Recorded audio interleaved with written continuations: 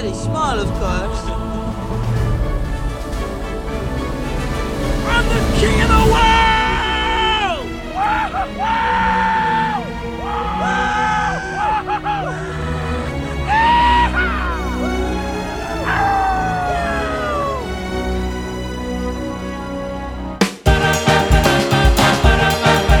It's the Popcorn Digest with Gareth and Andy. It's the Popcorn Digest. Hello and welcome to Popcorn Digest, the podcast about the films you love and some you don't.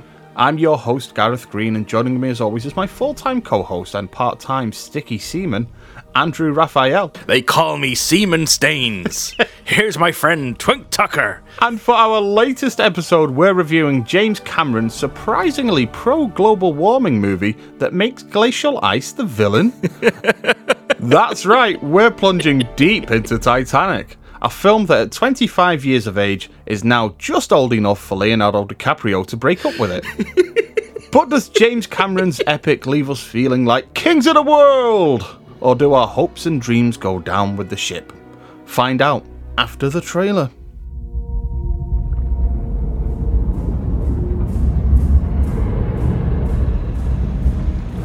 Take a journey back in time in search of a mystery locked beneath the sea. On December 19th, you will be given the key. We're going to America.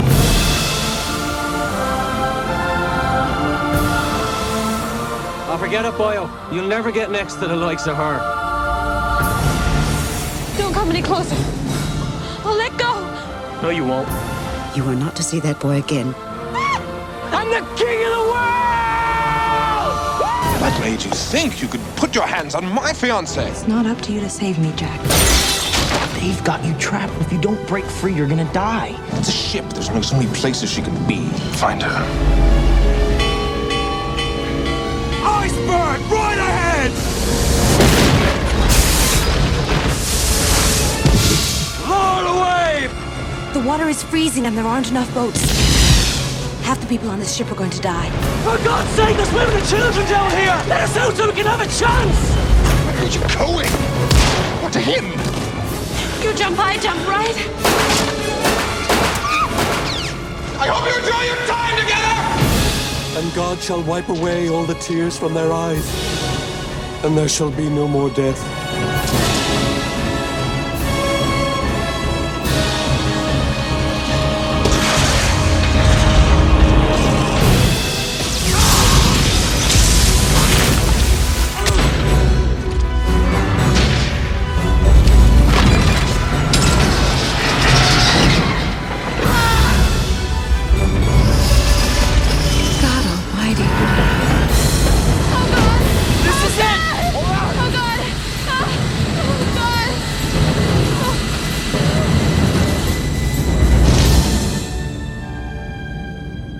From the mind of visionary action director James Cameron, a man who's had more wives than made films in the last 3 decades, comes Titanic, a horror film about a 104-year-old woman forcing a group of strangers to read her erotic fan fiction.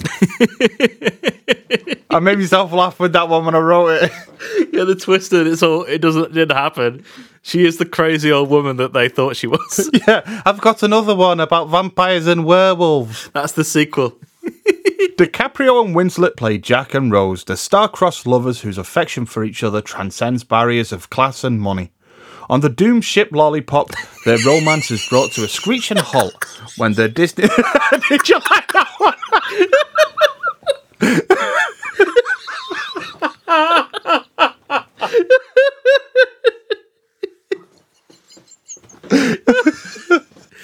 On the doomed ship Lollipop, their romance is brought to a screeching halt when their Disney cruise inevitably hits an iceberg. And, just like a Disney cruise, Jack and Rose are forced to jump overboard. Oh my god. Not only do these lovers have to overcome the small matter of a sinking ship, but they are required to somehow survive sharing the frame with Best Supporting Actor Billy Zane's wig. Yeah. So, Andy, we are now in Avatar country.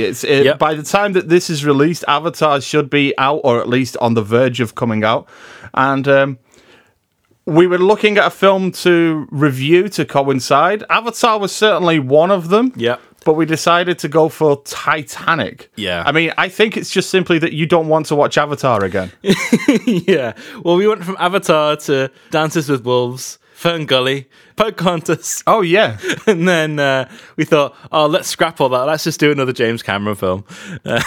So we don't have to review Avatar or even make any mention of it. If we review James Cameron films as he releases them, we'll probably get to do one every 25 years. Yeah.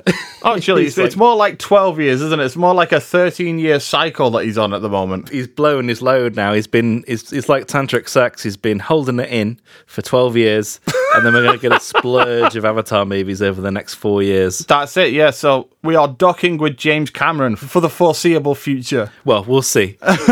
You can never bet against James Cameron, but I'm very intrigued as to how this new film is going to do in comparison to the original. There's a lot that has changed in that time, but it will be interesting to see whether it makes that amount of money via different means. I think a lot of people are very interested as to see what's going to happen with this one. I'm putting my cards on the table on that front, and I think it's going to make a lot of money. Yeah. Looking at the latest trailer, how it released, how it became like one of the most watched trailers of all time in such a short period, I still think it's probably going to make quite a lot of money.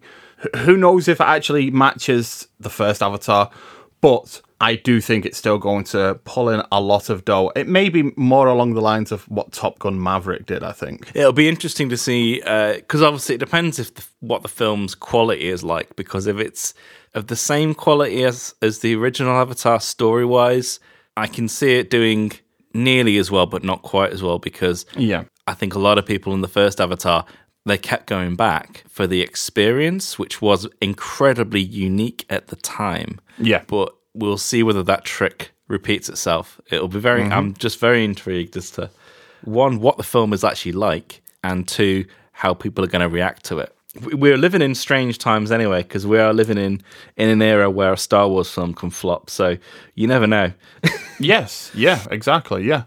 And we're also living in a post-COVID world as well, where a lot of surefire hits are suddenly making and scraping around, 350 million, that type of region, if that. Yeah, and also it's interesting as well, because a film like Top Gun Maverick, I think, succeeded because it was more of an old-fashioned adventure. Yeah. And people really took to that because we're bombarded with Marvel movies that are almost exclusively shot on green screen, and outside of a few filmmakers, there's a lack of real, tangible spectacle. Yes. Which something like Top Gun Maverick delivered in spades.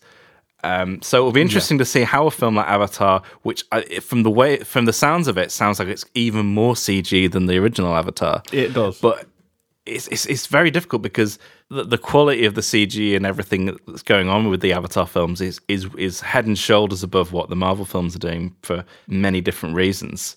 So it'd be interesting to see how that plays out. I think James Cameron in general, we see it with Avatar, we see it with Titanic as well, is that when it comes to technological advancement, when it comes to things like CG, he is way ahead of the game of even like other people that like influenced and inspired the whole technology, people like George Lucas, and Peter Jackson. Yeah. He still somehow manages to make these films and they feel far more real or creative when it comes to capturing the CG or presenting it or that type of thing.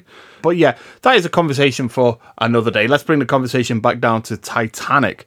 Now, Titanic is a film that I think practically all of our listeners will have seen at some point or at least heard of. Do you remember the whole Titanic thing? Like, do you remember the I mean, it was 97, so we weren't that young kind of thing. No. We were about 10 or 11 years old. Can you describe just what the atmosphere was like when this film was released? Yeah, I mean, I remember Titanic took up most of 98 and 99, like school life-wise, because it was one of those films that was everywhere. You couldn't get rid of it.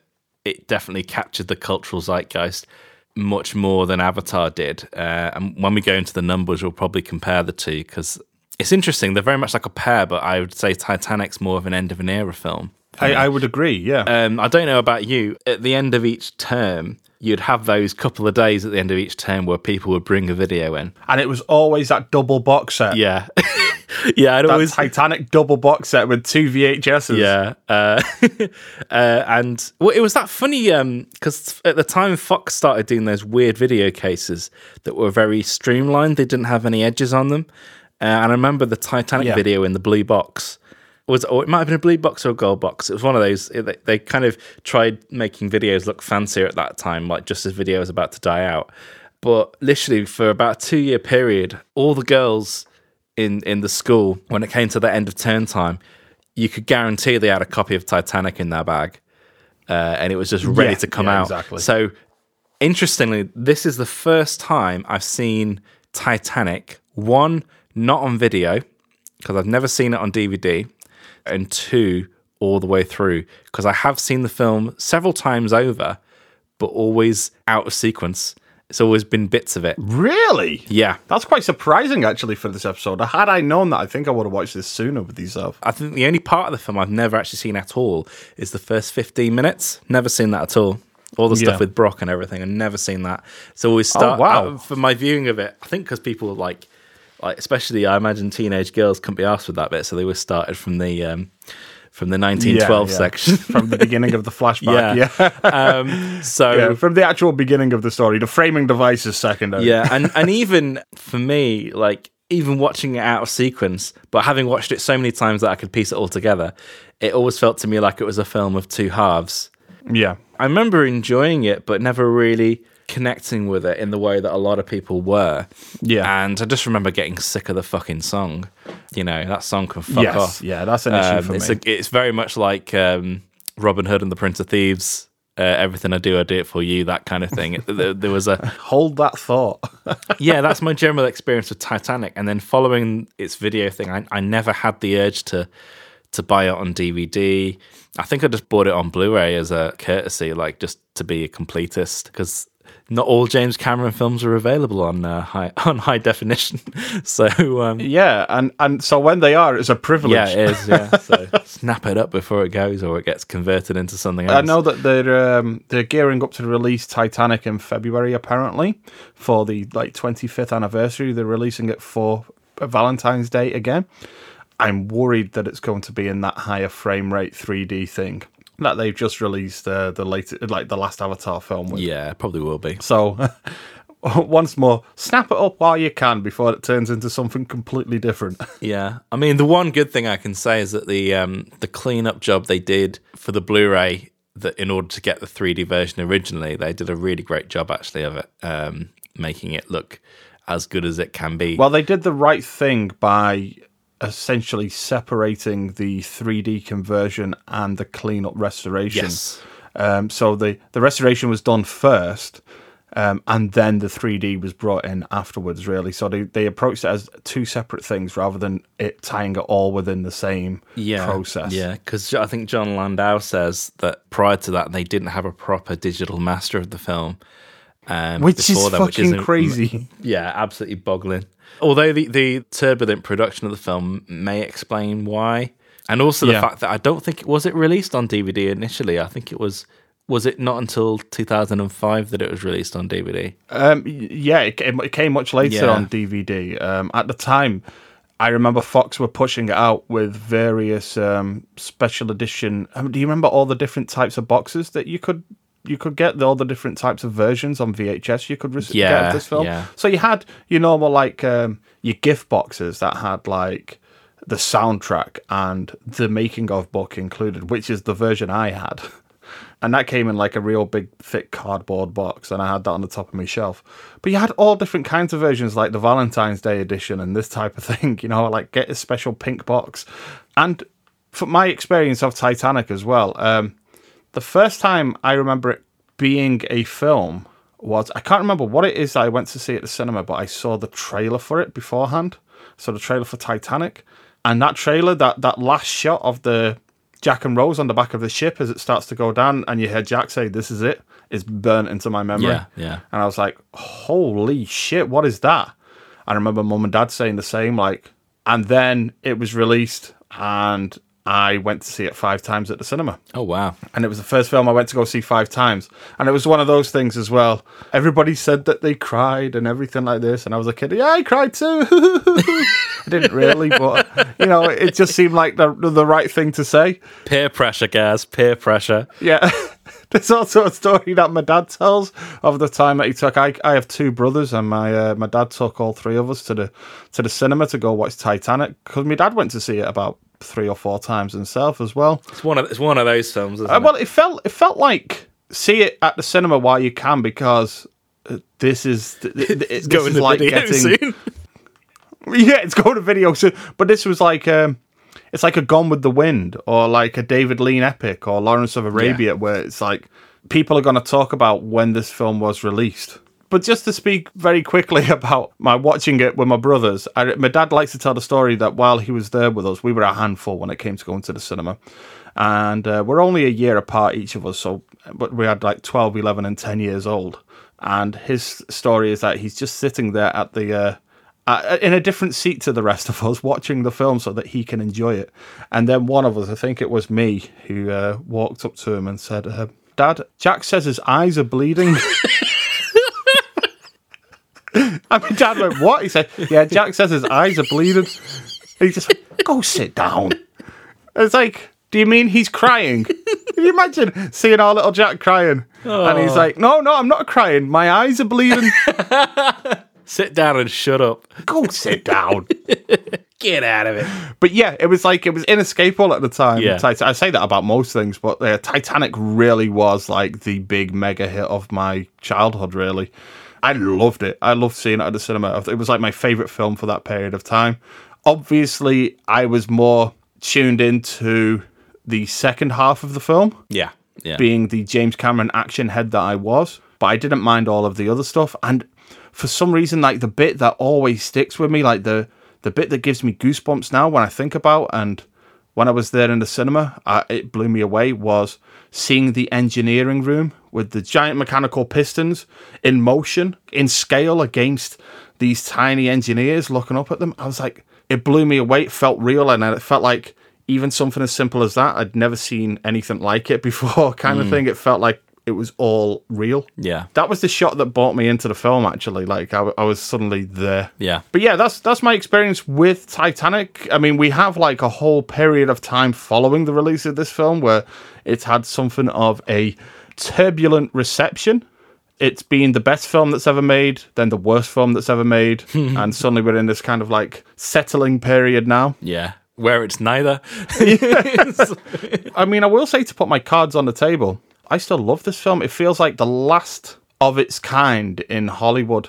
I mean, like getting into like Lord of the Rings and that type of thing, as much as I love those films, they feel like the beginning of something else in Hollywood. With the whole idea of like bringing in the technology that was used, especially when we look at Return of the King, the giant battle scenes, it feels like the beginning of something else. Like, I can draw a line from the Return of the King battle, which is so much better than Avengers Endgame, but I can draw a line from there to there, kind of thing. Yeah. You could probably say that it's all a transitional phase. You're still talking about films that extensively use models, and the CG is either helping out with that or equal to it. It's not the be-all and end-all. It's used as it probably should be, as a tool in of itself that can do certain things, but then they rely on models which can do certain things better. It's a really good... At this time, there's a great marriage between the new technology and the old technology, and then later on down the line, that gets thrown out of whack quite considerably. And James Cameron himself is involved in all that. But yeah, this is a really nice balance of everything. It does feel, even though there is a lot of new technology in there, it definitely feels more akin to old-fashioned movie making. Yes. And like I said, I had a theory about this. I feel like this is an old-fashioned Hollywood epic that's made for people who don't like old-fashioned Hollywood epics. Yeah, I have a very much like a love-hate relationship with this film. Well, that's why I was excited to do the film on the podcast, because I think both myself and you have two very different opinions of Titanic. And It's a film for me that I've revisited many times over the years, because I actually find myself very fascinated with the history of the ship itself as well, and the actual sinking and the wreckage as well. I somehow every, I would say, 3 or 4 years fall down a black hole of suddenly thinking like, oh, I've got to find out everything I can about Titanic, and I'll watch every documentary I can get my hands on. And then this film obviously comes up during that period. Have you ever seen Ghosts of the Abyss? I have, yes, yeah. Because that's actually, I think I watched that when it came out originally. I remember really enjoying that and thinking it was better than the film of Titanic, because it was a bit more talking about the ship itself and everything. So, and of course, it's got Bill Paxton in it, so you know. Of course, yeah. He's like the main character in that one. The thing about Ghost of Abyss that gets me about it is it's more like the apology tour, because it seems that like there's an entire section which is quite dominant in the documentary dedicated to the First Officer Murdoch, a character who in the film is shown in a very negative light, who was actually something of a hero on the ship itself. So they dedicate quite a significant portion saying, we're sorry. To the family of First Officer Murdoch, we're sorry. Yeah. We're going to make a documentary about how great he was. But I do like Ghost of the Abyss. It's a very good documentary. Yeah. It's got this weird as well kind of like recreation thing though, where like you have Bill Paxton and a few of the characters acting on set. Like they're seeing the wreckage and stuff for the first time, rather than actually capturing the true reactions to that. Yeah, because I remember seeing it on IMAX, and it was that must have been good. That must have been amazing. Yeah, I think I saw it. You know, these were the days where you could only really see IMAX it when if you went to Bradford, the National Film and Television Museum, and that's when you'd see IMAX films. Back then were about 40 minutes long, and they were just always special subjects, rather than full-length feature films. And I think that was one of the last times I went to see an IMAX film like that. And then shortly after, they started showing like either up converted or films that were shown in IMAX on the IMAX screens around that sort of time, sort of early to mid 2000s. Everything like that started to change with IMAX, and it became a much more mainstream format. Yeah, I mean, the first film that I saw on IMAX was just a roller coaster. Yeah. I mean, it was like a CGI roller coaster, and we were all sat in our seats going, wow, it's like we're really there. Yeah. It makes me feel like that very first audience that saw the train moving towards the screen now, you know? Wow, holy shit! Running out the screen because I'm afraid. God, how naive and young I was. But yeah, it is strange going back to this film after all this time, because it's always for me been one of those films that's out there, but I've never really had any kind of great urge to go back to and look. And it's strange because I do enjoy it when it's on, and I would love it a lot more were it not for certain things in the film. Yeah. I mean, I don't know whether I should sum up my sort of feelings about it. There's about a 5 to 10 minute section in the film. It's during the middle of the sinking, when it's just focusing on the string players and the crew, and I think that's where the captain decides to go into into the bridge and everything like that. Yes, yeah. It's like my favourite part of the film, and it's the part of the film that doesn't really feature Jack or Rose. That shows you my feelings towards the film. That kind of like sets us up on where I imagine most of your criticism's going to lie with this. Which, to be fair, is I mean, I will say it's clearly something that people have drew criticism with, but it's not something that's particularly ever really bothered myself. I like James Cameron in terms of his filmmaking and writing, flaws and all, even in regards to his very cheesy character archetypes that he likes to use. Yeah. And his cheesy dialogue, I am there 100% for that, and this is certainly James Cameron at his peak when it comes to cheesy dialogue and cheesy character interactions. Yeah, that is an excellent sequence. And to be honest, I wrote in my notes on this watch that one of my favourite parts of the film, just before we go into the context, we may as well provide this as well, is during the sinking, there is a moment of quietness almost where Jack is in handcuffs in the room and Rose is forced to leave the room to go find a way to help him escape. And we have this 5-minute sequence of her just wandering the flooding corridors on her own. Yeah. As the Titanic creaks and groans around her. The lights flicker. The thing that we can hear most is the water rushing and her breath. There are no words said. It's just this moment where we get to appreciate what's happening before it does. And it feels like Titanic is a living, breathing, like it's almost like being in the belly of the whale. Yeah. It's just this moment of pure dread. And that is probably my favourite moment. And then she returns back to Jack and that storyline continues. But it's just this moment where he lets us appreciate the enormity of what's happening before it really kicks off into the next gear. Yeah. Because from that point onwards, it doesn't stop. That is the last breather that I really appreciate about this film. But that's my favourite scene. That's my favourite sequence in the entire film. And once more, it's one where like the film just stops for a second to allow us to appreciate something else. Yeah. So anyway, before we get into the film and our opinion of it, let's go through some of the context. Now, anybody who's listened to our The Abyss episode will know that James Cameron has a love affair with everything to do with deep diving exploration. Yeah. He says in a documentary for Titanic that this was what he did before he became a filmmaker. He's been a deep diver for longer than he's been making films. Yeah. I won't say what he's been deeply diving into. That's for James Cameron to tell the judge.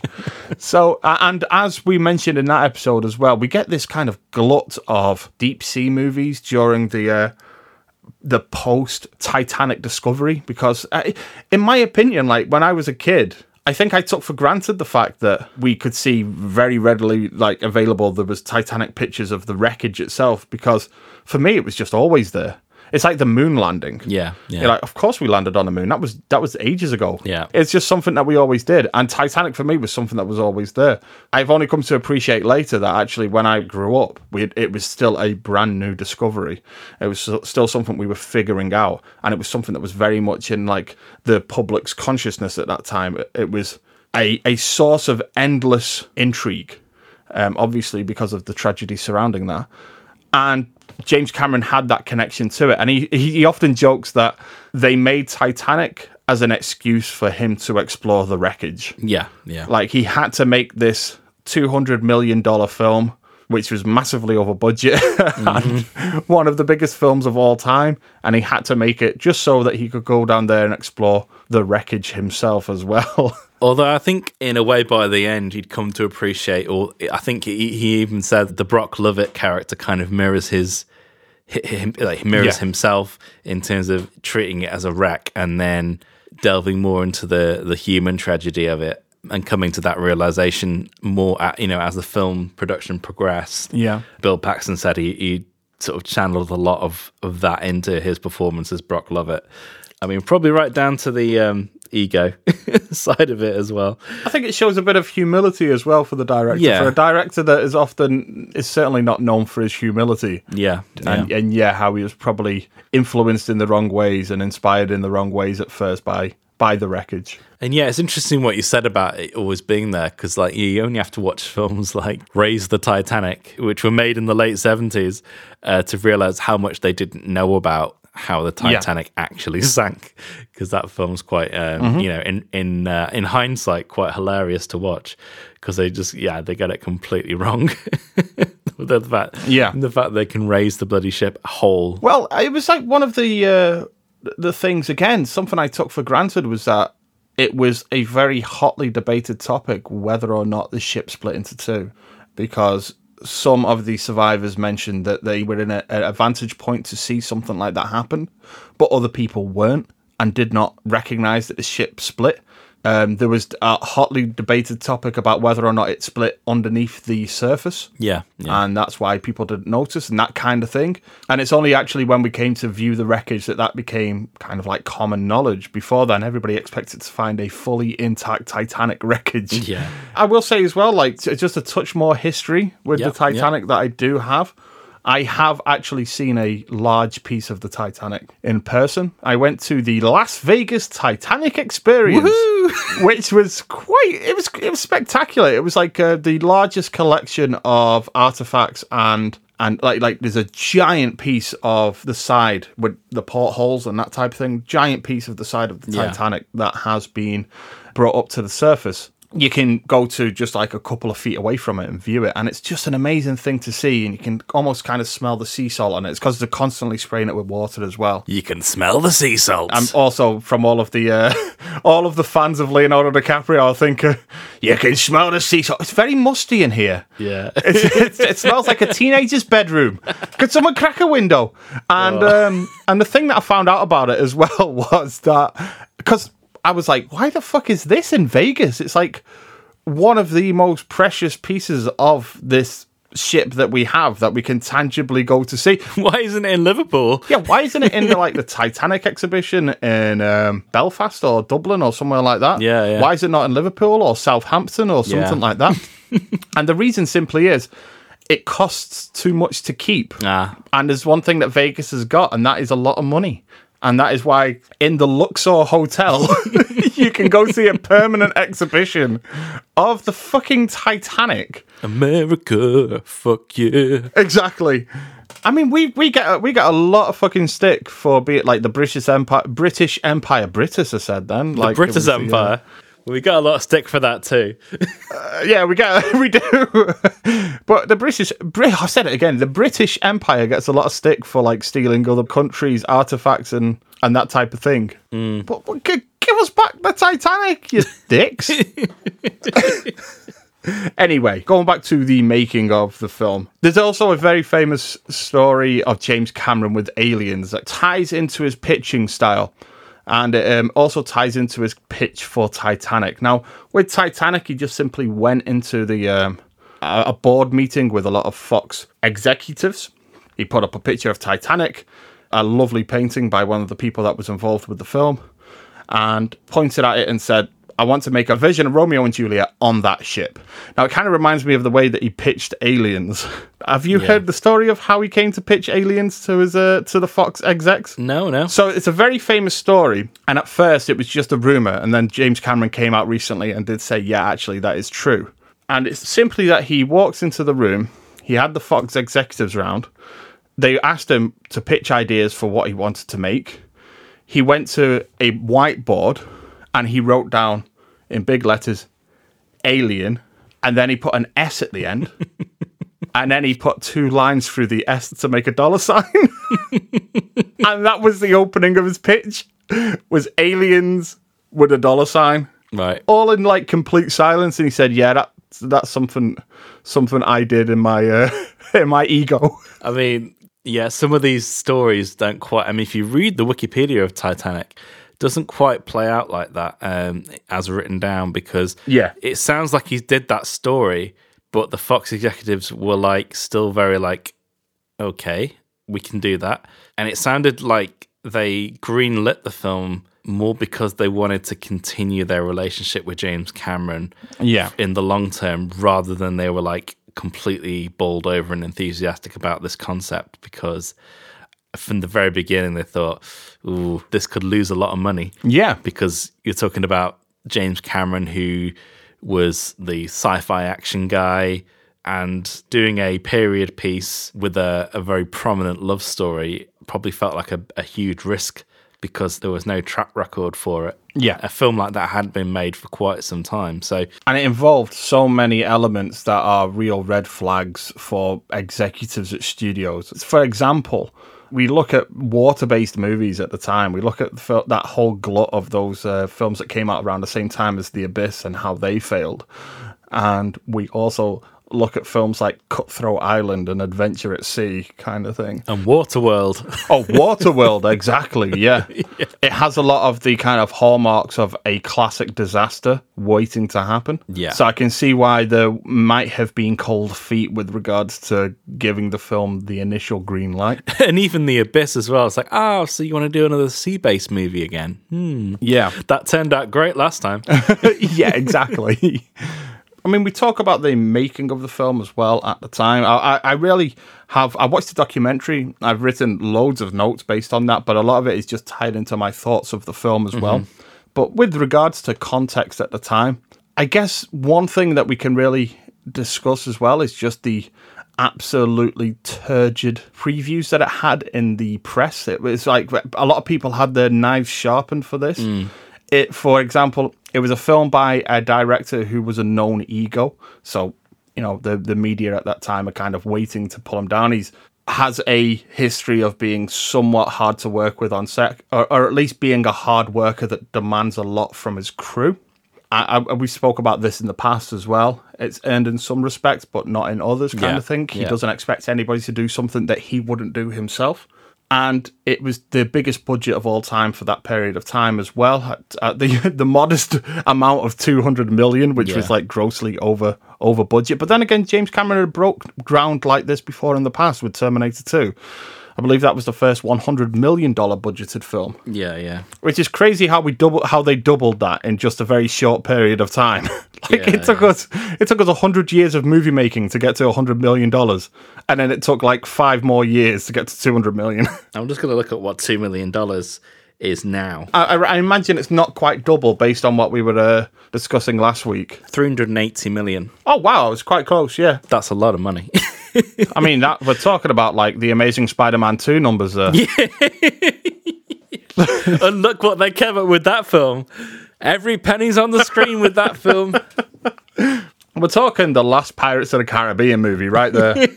Do you remember any of like the negative press surrounding this film before its release? No, but I don't remember reading Variety at the age of 8, so...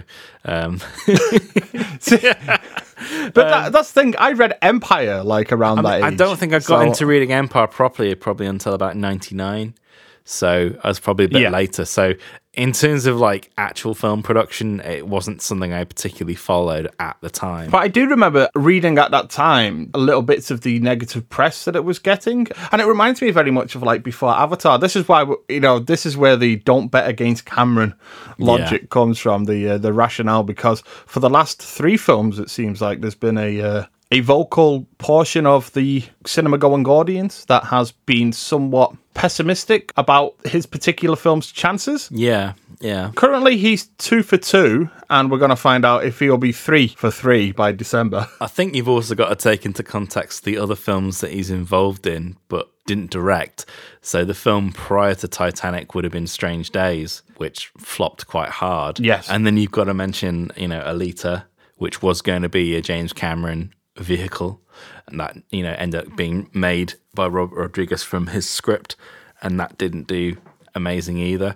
So yeah, it's strange that most of the other projects that James Cameron's involved in as a side project don't do so well, but then his actual helmed films seem to do very well. But we will see, because it's filmmaking is a gamble, but you're talking about someone who hit the jackpot twice, so we'll see what happens. Filmmaking is a gamble, and James Cameron is what do you call them, high rollers. Yeah.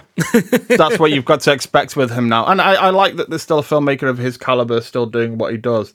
But yeah, let's leave the context behind now. I'm sure we'll fold a lot of that, because we'll talk about things like how they made the film as we discuss our opinion of it as well as we go along. But for me personally, I'm going to say straight from the off that Titanic represents peak James Cameron.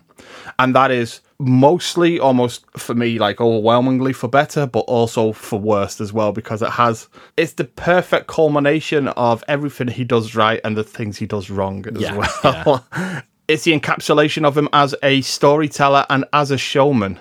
He says in the documentary that he always wanted to be a populist director. Yeah. And this is something that always gives me a red flag when I hear directors say this, but he made movies for the fans. I make the movies for the audience. It's like the moment that like a superhero movie comes out and does terribly, like Morbius comes out and Jared Leto's like, well, this film's not for the critics. It's for the fans of Morbius. They're over there around that table. It's Morbin time. Oh, God, can we get Morbius on a Titanic, please? Actually, Jared Leto was one of the people that was in the lineup for Jack, wasn't he? He was he was one of the people that was being considered. So rather interesting. A lot of people turned this film down. It wasn't one of those films that people were like scrambling to get cast in. Do you think it was just like the idea that, well, this sounds like it's going to be an absolute fucking ball ache, Yeah. Titanic. Oh, that sounds interesting. Wait, actually, that sounds like about 6 months of night shoots submerged in water. With the shouty man. With a very shouty man. Yeah. Wait, are you talking about DiCaprio or James Cameron there? Because we have 2 very shouty men. Yeah, well, James Cameron at this stage. And also, yeah, it's one of those films where it's like, it's like opportunity to work with James Cameron, but it looks like it's probably going to be a bomb. Don't want to spend all that time on a film like that. Feels like a relic of a bygone era. So there's a lot of big names that were brought up, and most of them seem to have turned the film down. Well, one thing to ask on that subject as well, just talking about the cast, one of the elements that always comes up as something of a criticism, almost controversially so, is Leonardo DiCaprio's performance in this film. Yeah. How do you feel about like the performances in the film, and particularly like the Leonardo DiCaprio and Kate Winslet performances? Because I know that that's where a lot of like the cheesiness hangs. I don't have a problem with their performance as such. I think a lot of it, and especially towards Leo himself, is directed towards the writing. Yeah. Because watching it now, it's very obvious that Rose herself is a very well-rounded character and has quite a lot of depth there, which is definitely brought out by Kate Winslet's performance.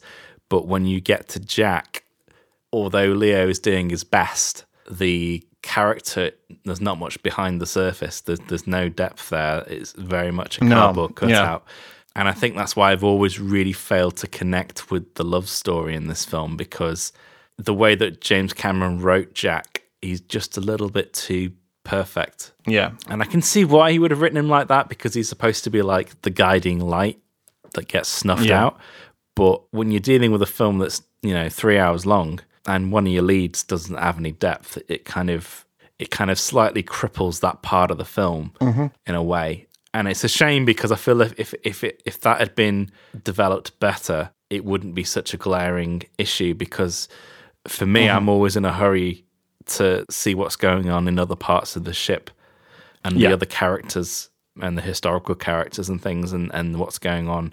Even before the actual sinking, I'm more interested in that than what's going on with the love story, because I enjoy watching Rose's part of that story, but whenever it cuts to Jack on his own, or when they're interacting and it's more focused on Jack, it's a bit of a vacuum. And it needn't have been so, because there's a lot of potential in that character to have more flaws and a bit of darkness and a bit of grit. I think grit is the thing that it's lacking for me as well. He's a bit too squeaky clean. I understand why it is the way it is. There is only a short period of time before everything kicks up into the next gear, where we get a full romance film, essentially, before the action begins. Yeah. And I understand that on Cameron's side, he's almost worried about the idea of introducing any kind of flaw to this character, because any kind of doubt in this romance breaks the second half of the film in his mind. But I actually think maybe if they've already got the whole class issue to overcome, but maybe if there was also more to Jack as there is to Rose, like internal conflict in him over something. Yeah, because for me, the problem is I feel like this story really should be about them coming together, making both of them better people. Yeah. Whereas it feels incredibly one-sided. It helps that it is a story that is told from mostly Rose's perspective. Yeah, and I think that's probably another reason, that because it's a story told in flashback. Is there some sort of, you might say it's being told in rose-tinted glasses. Yeah, I mean, God, I do have issues with that framing device anyway, because of the way that the film kind of forgets about it after a while. I mean, I don't know how you feel about the framing device, because I don't feel it really needs to be there. I think it's essential. Well, it is and it isn't, because I kind of find it's quite dull. I feel like they should have framed it differently, because it's hampered by the fact that they shot it first. Yeah. I mean, it even had a different DP on that part of the film. It's Caleb Deschanel doing that part of the film. I think he had to I think he had to drop out before they did the main unit of shooting. Yeah. But yeah, I forgot, because I hadn't seen that part of the film. I was like, God, it's a bloody long time till we get to the actual 1912 stuff. I'm not interested in this. And I do understand why you need to see the wreckage and everything, but I think because the film in the editing process throws that part of the film away more and more as the time goes on. I mean, I think there's a good hour where they don't cut back to them at all. But I don't mind that. We're in the middle of the story at that point, and any attempt to kind of take us out and back to the framing device would only hamper the film. It's paced weird though, because like you get a whole hour where it doesn't cut back to them, and then in the space of about 5-10 minutes, it cuts back to them twice. Yeah. It's very choppy in how it integrates that part of the story into the body, considering how much time we spend with them at the start. All of that stuff at the start, really, what it does is it lays the foundations for what comes later. So during that period of about an hour, there's information within that first 20 minutes that definitely becomes essential to that point in the film. And like you say, showing the wreckage, providing kind of like a mythology, this sense of pathos to what's going on. We know where it's heading, but also we don't have a character at that point during all of the chaos that has to tell us what's happening, how it's happening, although there is a little bit of that, but we don't have people constantly telling us what's happening, how it's happening, what could happen next, etc., etc., etc. It's all being kind of set up in that first 20 minutes. Even just having the CGI recreation of the poorly rendered one that they show on the screen of it like crashing down and landing at the bottom of the ocean kind of fills in a gap for us and lets us know that by the time it happens, we already understand exactly where it's going and what's happened there. I think it starts okay and when it goes into it, but when it cuts back to it feels really clunky. And I think it's partly down to how they've edited the film, because I don't know whether you've ever seen the deleted scenes. I've seen some of them. I saw the deleted ending, which is hilarious. Yeah, but there's certain deleted scenes surrounding the more historical aspects that I don't feel should have been cut out, because when it cuts back to some of the present day stuff, they seem to focus on things which weren't really focused on in the previous hour. Like there's the bit where the Lewis Abernathy's character, the sort of the slobby one, who goes like, "Oh, the captain knew about this and he didn't da da da da." And I was like, the film hasn't focused on that at all. Why are you talking about this bit? Like, it doesn't work. If we just had a bit about that in the previous 5-10 minutes, it would have made more sense. But I'm pretty sure the last scene where Ismay's talking to Captain Smith about speeding up on all that, it must have been about 30 minutes prior. But when you watch the deleted scenes, especially with the commentary on it, seemed like a lot of this historical stuff went by the wayside because he wanted to focus on the love story. Yeah. And I can see why. There's definite rationale for that. But there's certain things that I'm like... And there's other things as well that I definitely like, they should... That was great to cut out because there was like an action sequence that took it a bit too far. Oh, really? What was the action sequence? It's the continuation of the gunfight, when Cal's chasing them. And it's like the most expensive sequence that they've cut out of the film, because it's the bit where they actually sink that dining room set in the water. Yeah. And it's a whole game of cat and mouse between Lovejoy and Jack and Rose. And he kept nipping it back, making it shorter, and it still tested poorly because at that point we're like, the ship's sinking, we don't need an action sequence or any more peril, we've got enough peril as it is. That makes sense. And all it's doing is taking us away from the actual sinking. That's the Die Hard portion of the film. It's Die Hard on the Titanic. But that's with David Warner, his character Lovejoy. That's the last time we see him as well, just before that sequence. So that's the last time we see him is with Billy Zane on the staircase. Yeah. And then the next time we see him is during the splitting of the ship. Yeah, and the whole reason is... There is clearly a disconnect there that I've always picked up on. Yeah, because that's how they're separated, is that Cal goes back up the stairs and David Warner goes into the water to follow Jack and Rose, and that's how they get separated in the story. I mean, you don't notice if it's not there, I suppose, but there's so many little scenes, like there's little scenes with the Marconi operators regarding the... Californian, that's what it is, the ship that was nearby. He said, he cut that out because he thought it would be better to keep the ship feel more isolated. But considering how much he wanted to keep it accurate, it's a big oversight, because I feel like that would add more peril and more like horror, the fact that there's a ship not that far away because of human error, really, because it was just the young Marconi operators pissing off the operators and the Californians, so they shut everything down for the night. So I feel like in streamlining this story, there's been things that have been, things that they even shot. I mean, I find it strange that there's no longer version of this film, considering James Cameron's made about 6 versions of the first Avatar. Yeah, I can appreciate that. It's strange that there's no like special edition director's cut or director's edition of this film, considering how much money it's made. It's bizarre. Yeah, I can understand there being like at least a 20-minute longer edition, close on 4 hours edition of this film. I can imagine there's enough footage for them to push that and turn it into a David Lean type epic of that proportion. Yeah, especially as they went back and finished all the visual effects for them, so you can actually just plonk them in the film if you wanted to. and you wouldn't notice the difference. So it is bizarre. I wonder if that's something we may see of the re-release in February, because there was a rumor that there was something special prepared for the release of Titanic in Feb. I mean, the thing is, I get where you're coming from. You're somebody that wasn't hooked by the romance involved. Yeah. So more interested in the technical aspects, the real world aspects of what happened. It's one of those films that can go both ways. If you buy that romance, it's fine. If you don't buy the romance, then it's kind of a bit of a frustrating watch. I buy into the romance. I'm a romantic at heart, Andy. But yeah, I do like the romance. I particularly love Kate Winslet in this film, and we'll go into Kate Winslet in a bit. For that period of time, I understand that there's going to be things, there are going to be accuracies that are cut out, there are going to be things that didn't quite happen that are elaborated on, and there are things in regards to the set design, which is amazing. The set design is absolutely beautiful, and in a way it feels like a almost like perfect replica of the Titanic, but there are certain differences, such as the staircase on the real Titanic was actually a bit tighter, a bit smaller, and they've kind of like played on that for this film, made it bigger, made it more grand, kind of played into the opulence on display in the Titanic. Yeah. There's a quote from James Cameron where one of the historians talks to James Cameron over a microphone and says, whatever that's part of the filming, he says, oh, that isn't quite how it happened. The boat needs to do this. And James Cameron replies something like, yes, I know, but I'm going to make it exciting. Yeah. I get that as a director, you've got to find that middle ground between like historical accuracy and what is necessary for the story that you're telling. I mean, we've always been advocates of, a film's a film, it's not a documentary. Yes, yeah, we have. You've got to take dramatic license somewhere.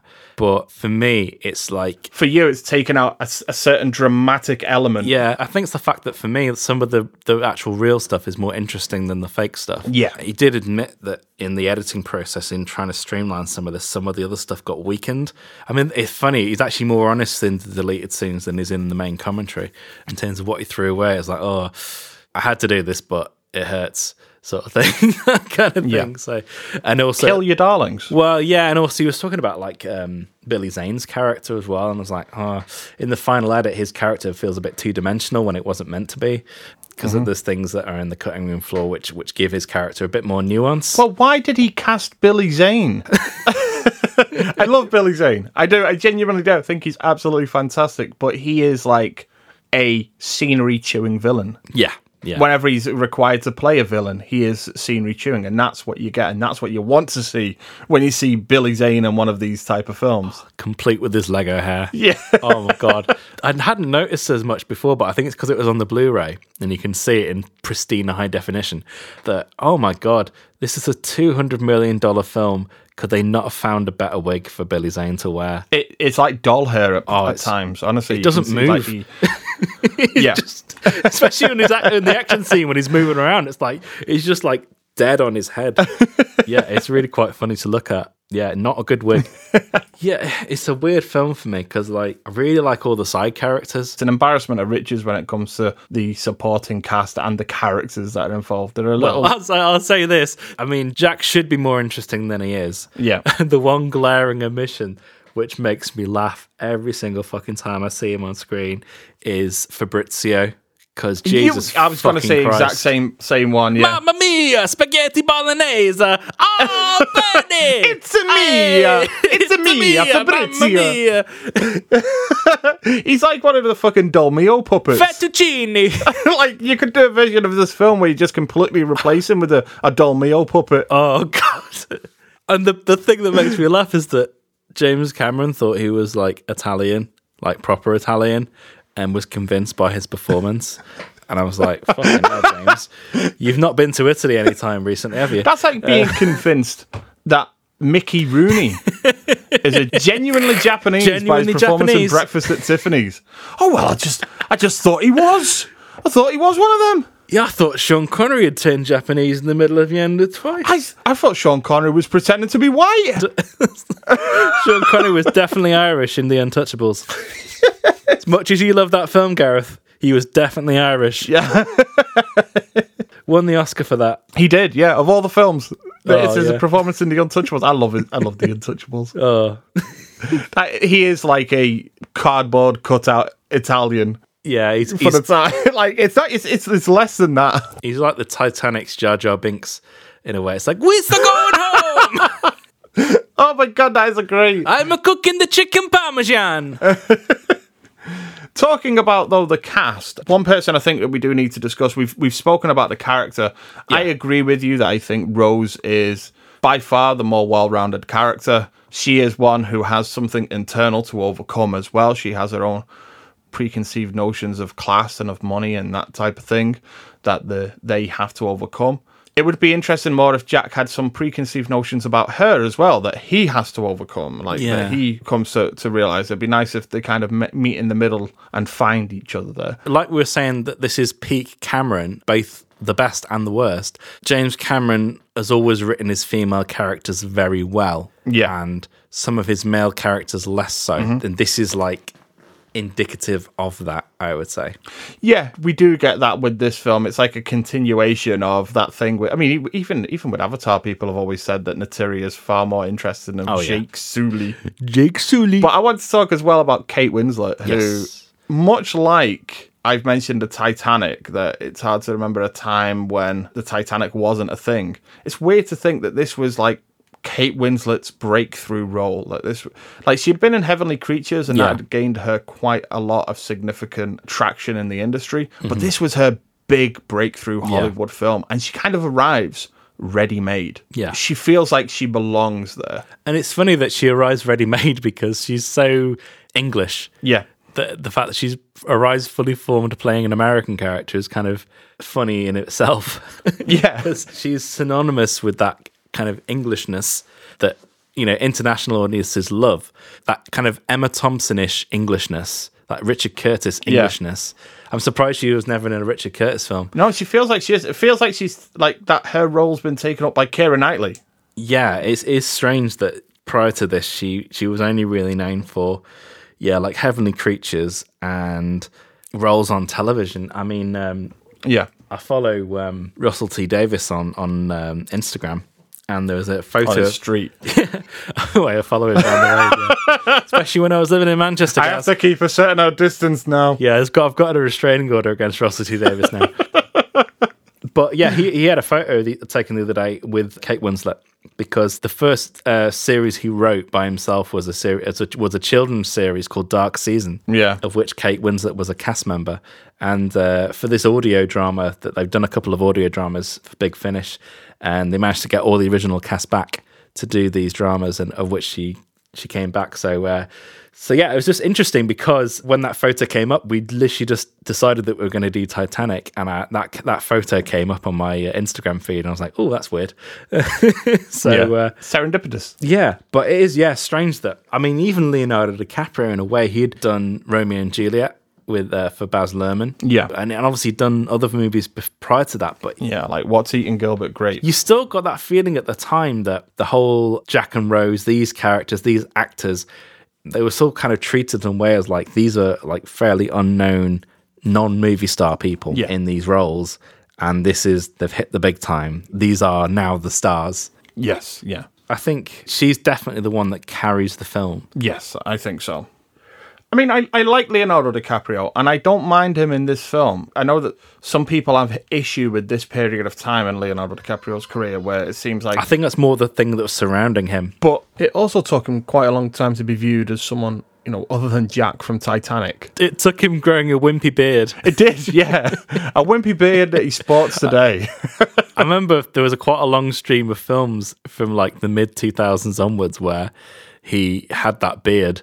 Because he had that kind of teen period, The Beach and Catch Me If You Can and everything. Yeah. And then came back with films like Blood Diamond and Body of Lies and Inception. Mm-hmm. And I'm pretty sure the first film he did without sans beard was like Wolf of Wall Street. It took him all that time to come full circle in a way. Yeah. And it is strange because he's so not associated with that now, but at the time... I think he was trying everything. You could tell he was really struggling to get out of that teen heartthrob area and do more serious films. Mm-hmm. Even when he was doing things like Gangs in New York, there was still that stigma that surrounded him. To be honest as well, it's...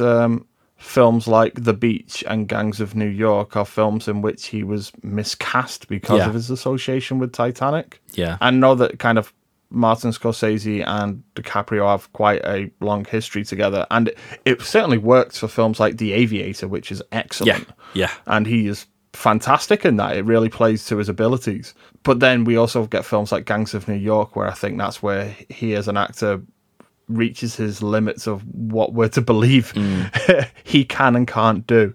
But then again, that is a film full of those type of issues. I know that Cameron Diaz, for example, is another questionable accent in that film. Yeah. I do like Leonardo DiCaprio in this. He is shouty. I know that's the thing that people always bring attention to, but he's a lot less shouty than I think people give him credit for with this particular film as well. One person who I do want to speak of as being something of the unsung hero for this, and I guess it's weird to say he's an unsung hero considering that he won an Oscar, but from the documentaries and all of the behind-the-scenes material I managed to acquire over the years, I think John Landau, as a producer, he's the kind of like Zen yoga to Cameron's firecracker. Yeah. And one of the actors mentioned in the documentary, Victor Garber, that John Landau was the person that he always liked speaking to most because he was so calm and so collected about everything, despite clearly being under quite a significant amount of stress while making this film. Yeah. Because it was stressful for everybody. I get the feeling that he was instrumental in this, and it goes to show as well his relationship with Cameron has continued for years. John Landau is one of those kind of people that you would think, oh, is he permanently on sedatives? He's so philosophical about everything. It's like, I think even, isn't there a bit when he's talking about Alien 3 and it all falling apart on that documentary, and he's just like, you know, it happens. It's your first production. You know, things like this are going to happen. Yeah. He's like, he's definitely one of those people that's just so calm that keeps everything together. He's definitely one of these people that's like instrumental in making sure these wheels don't fall off the cart. Because, Cameron's just like a proper firecracker. Like, if you get him in a bad mood, fucking hell. Exactly. I think even James Cameron has taken a page out of his book over the years, because the reputation he has now as a director, I know he's made far less, he's apparently a far more calming presence on set, from what I've heard. Well, I had a theory about this, given that this film, on a physical production level, is probably the most extreme he ever got. Mm-hmm. I feel like the decision when he went to make Avatar and really cut down on the live action filming and develop all these tools was a way for him to get away from all that kind of scale and dealing with the physical rigors of production. So I think in a way it was almost like, if I'm going to make another film, I don't want to make it like this again. Yeah. And I think that's maybe the reason why he stayed in Avatar world, for his own sanity, in a way. Although he is talking that he wants to make other films now, which is a fucking relief, to be honest, because I mean, I will say I'm very much looking forward to Avatar 2. Yeah. And of the two of us, I'm certainly the more optimistic when it comes to James Cameron's output of Avatar films. But I want to see other James Cameron films. Yeah. And he wants to make them now. But I have a feeling it's got something to do with his personal life as well, because if you think about it, I mean, this is the final installment of the saga of James Cameron's Dirty Dick. Yes. We're talking about this film as an end of an era. This is the end of an era in a sort of, say, a 15-year period where he makes a film every 2 to 3 years. And a big film, you know, after The Terminator, you're talking fairly big films every 2 to 3 years. Yeah, he doesn't make small films at this point. And if you think about it in terms of his mental health and everything else that's going on, the time that he's putting into these films and all the failed relationships that he's had in that time, it's very indicative. Do you think? If you think about the fact that obviously he met his fourth wife on this, Susie Amos, who plays the granddaughter character. He met her on this film. They didn't get married until much later, after the whole Linda Hamilton debacle with the $50 million settlement and all that kind of stuff. But it feels like, for someone who's had such short-lived marriages over that time, the fact that the one that he settles down with and is still married to is after he kind of stops that period of filmmaking and goes into, say, more comfortable things like making Avatar, taking his time, all that kind of stuff. Yeah. There's got to be something in that, I think. And I feel like, in a way, like the success of this film gave him a way out. Taking a step back and not being involved in that world anymore. Like you say, yeah, probably mellowed him out quite significantly. And also, it seems like his dick maybe drops off about 2000, so... yeah, maybe that was it. It finally gave in. Maybe he's a eunuch now. Yeah, I mean, if you just look at the logistics of this film and what they had to do and build, like, you know, the fact that they built the Titanic full scale. He said it was built full scale. They did take a few sections out to make it a couple of, like, I think it's about 30 feet shorter than the actual I was ship. going to say, yeah, But 30 it's feet still is actually, shorter. it's not like, I think he said people mistakenly think it's 90% scale. No, it's full scale. We just took some sections out to make it a bit shorter, and we hope you don't notice, sort of thing. Because I think he said there's only one shot in the film where you see the actual deck full length. Because he said they were taking bits out and adding bits as they went along. There was hardly ever any time when they actually had the full setup at one time. Yeah. But the whole thing was built like twice because they had to film it once completely flat, and then the second time they built it was when it was built at a 6-degree angle, so they could kind of have it slightly angled, and then the rest of it was all down to like Dutch angles. Which is crazy to think that like something as simple as Dutch angles being toyed with through CGI, but it is fucking seamless. It is genuinely seamless. Oh, it's crazy. There's some really funny stuff as well. Like, obviously they built the end of the poop deck, which goes like almost like 90 degrees vertical. Yes. But in terms of the shots where you see people falling down the ship further when they're skidding down the whole length of the ship. Yes, yeah. That's just filmed on the flat version of the ship with them on little skateboards being pulled by cables. And when you watch it, it's like, oh yeah, it is. They're totally on a skateboard, but because they've done it in such a way and it's all Dutch angles and it's all cut in really well, you kind of don't notice and you think, oh shit, they're falling like quite hard and fast. Like, hope they're okay. Yeah, exactly. Yeah, and there are even shots as well within the ship itself. The shot of Andrew stood at the clock, and you can see all the drink in his glasses at like certain angles and that type of thing, and he's leant forward. And I thought that they had shot that on a tilting set. Yeah. And no, it's just a Dutch angle. Yeah. It's just a Dutch angle, and they've got the glasses on strings. And the liquid that's inside the glasses is actually a gel that is set at a certain angle. Yeah. When I saw that, I was like, of course it is. That's so simple. Yeah. And yet I'd never, ever doubted it before in the past. There are all these like little tricks that have been used throughout this film that are so simple, really. Yeah. It's almost like The Prestige. Because they're so simple, you start like making them grander than what they are because they get the basics right when it comes to the technical aspects of the film. Yeah. The fundamentals of filmmaking, of big budget filmmaking, because they get them right.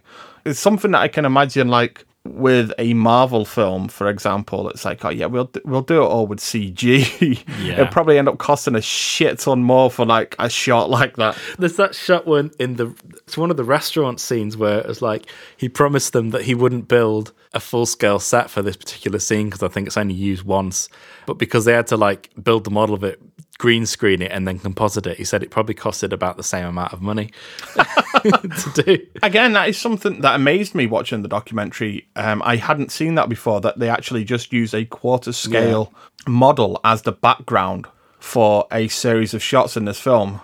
It is one of those effects that you wouldn't notice if you didn't know, but when you do know, unless you're looking if you are looking for it, you can tell.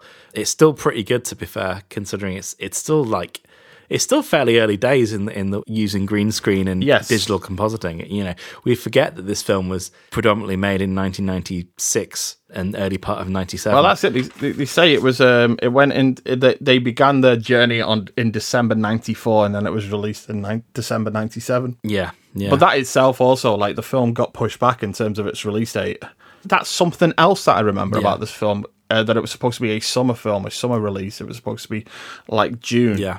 And then when it eventually got its big release, I actually thought that when it was released at Christmas, that we had just, as was often the case back then, we had just got it late in the UK. Was this the film that started that trend? Of the Christmas blockbuster period? Yeah, I'm wondering whether it was. I'd have to go back and look. I think it could be. I mean, talking about like Christmas, like this film for Christmas as well, one of my most vivid memories is I saw the Christmas that it was released at my local cinema, and then a year later, in terms of its lasting power, it was still on the cinema the following Christmas. Yeah. It just had so much power in that regard. But yeah, in regards to those sets, there's also another fantastic miniature set that's used, and I noticed it for the first time really on this watch through. And that is when you have the moment where the Titanic strikes the iceberg and you get a couple of quick shots of the hull being breached by seawater. Yeah. And it's like it ripples straight across the hull. Yeah.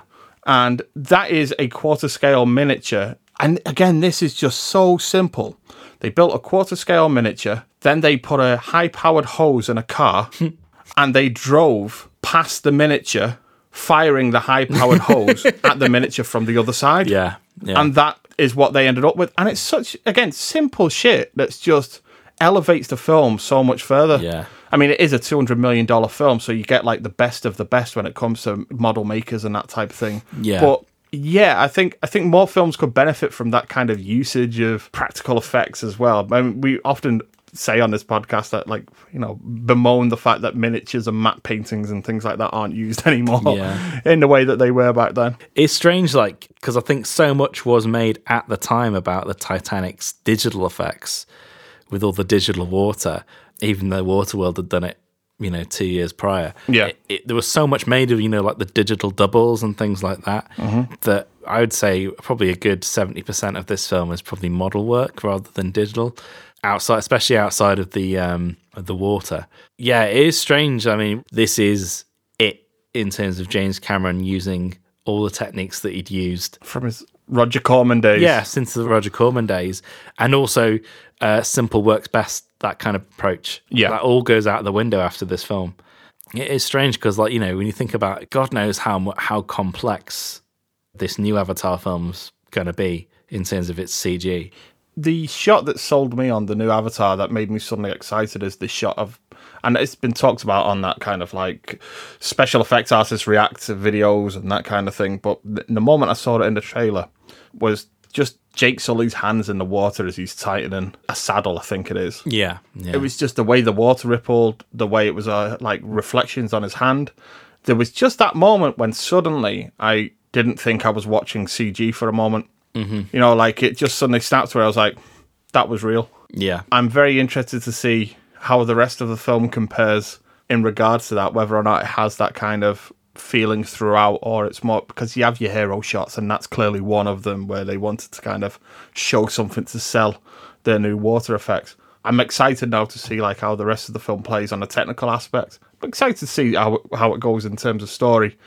But yeah, I do think that Titanic still remains James Cameron's peak as a director. I wouldn't say, like, I don't think it's my favourite James Cameron film, but it's the peak of him as a director for everything that he learnt through his Corman days, for everything that he learnt during the big budget period as well, as he moved into films like Terminator 2.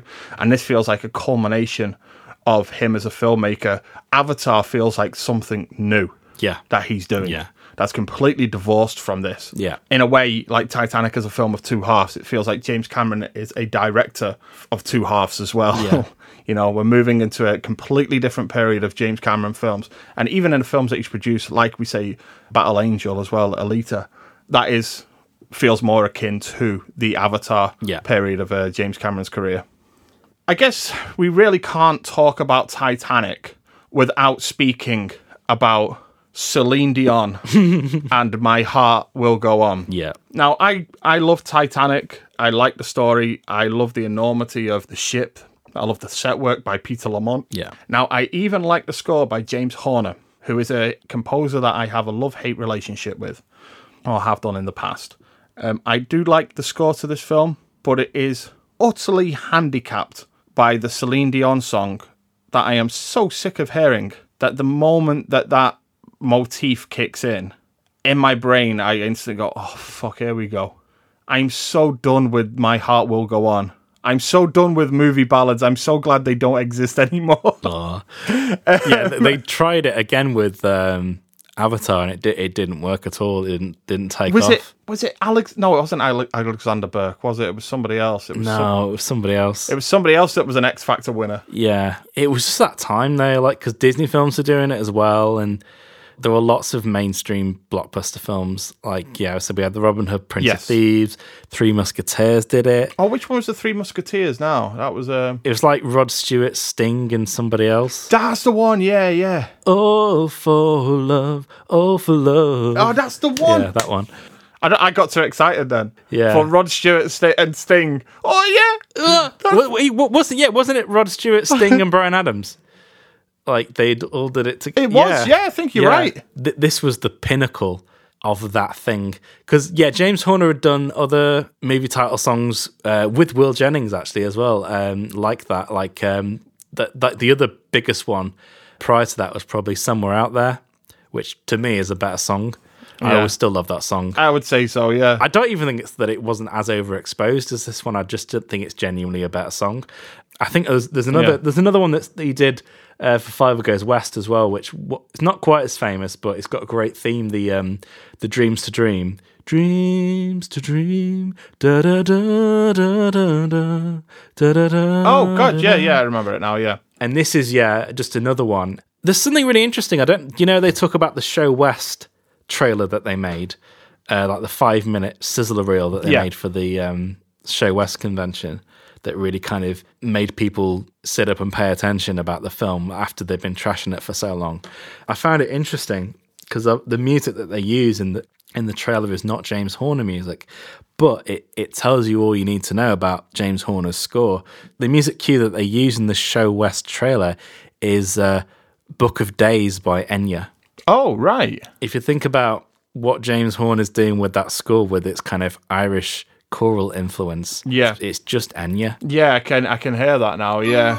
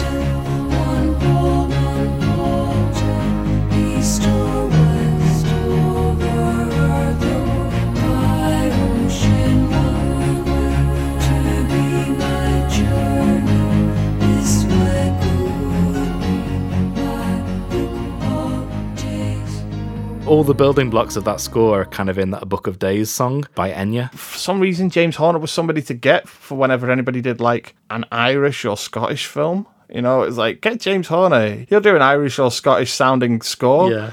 You know, we have it with Patriot Games. Yeah. And Braveheart as well. And it all sounds very samey to me. And Titanic falls into the trap as well of having, like, repeating a lot of James Horner motifs that we are very much used to. We do get the danger theme. It's not as prominent in this film as it is in other films, like, for example, Apollo 13. But I quite like the theme. And I just wish it wasn't forever tied in my brain to Celine Dion, because any moment that it plays, I'm instantly taken out of the film now. And I remember, like, when I was at primary school and this film had come out, and there was always somebody had the CD in their bag, and it was always played during, like, dance class, because we had dance class at primary school and PE and stuff whenever they put music on in the background. Yeah. And there would always be some kid that cried because it was so sad, you know, that kind of thing. And it just was, I've used this before, but it truly encapsulates how I feel about it. This was inescapable. Yeah. Like, as much as I wanted to get away from this song, I couldn't. And also, I grew up in a household with my brother, Danny, who's probably listening to this. He wanted to be a dancer in his youth. And that meant he listened to a lot of pop songs and a lot of... he listened to this song quite a lot. And there were a lot of variations of this song. Some of them were hilarious as well. There's a one where, like, it has, like, a male element to it, where every now and again you hear, like, some male choral singers, I guess, say, like, why does the heart go on? Yeah. And it's so corny. Yeah. And this says everything about the song, that for a film like Titanic, which is corny as fuck, man, it's like high cheese. Yeah. That song is too much for it for me. Yeah. the film makes me feel a little bit uneasy in a way because there's so much made out of the, especially at the time, I think, because there was so much made of the romance and that song and the whole cheese fest of it. And it kind of forgot a little bit about Titanic and the tragedy of it in a way. And the second half of the film is so much better than the first half just because, one, yeah, they do focus on that a lot more because I feel like there are bits in the first half that they kind of really should have focused a bit on. It feels a bit jarring because they focus on these other characters so much in the second half.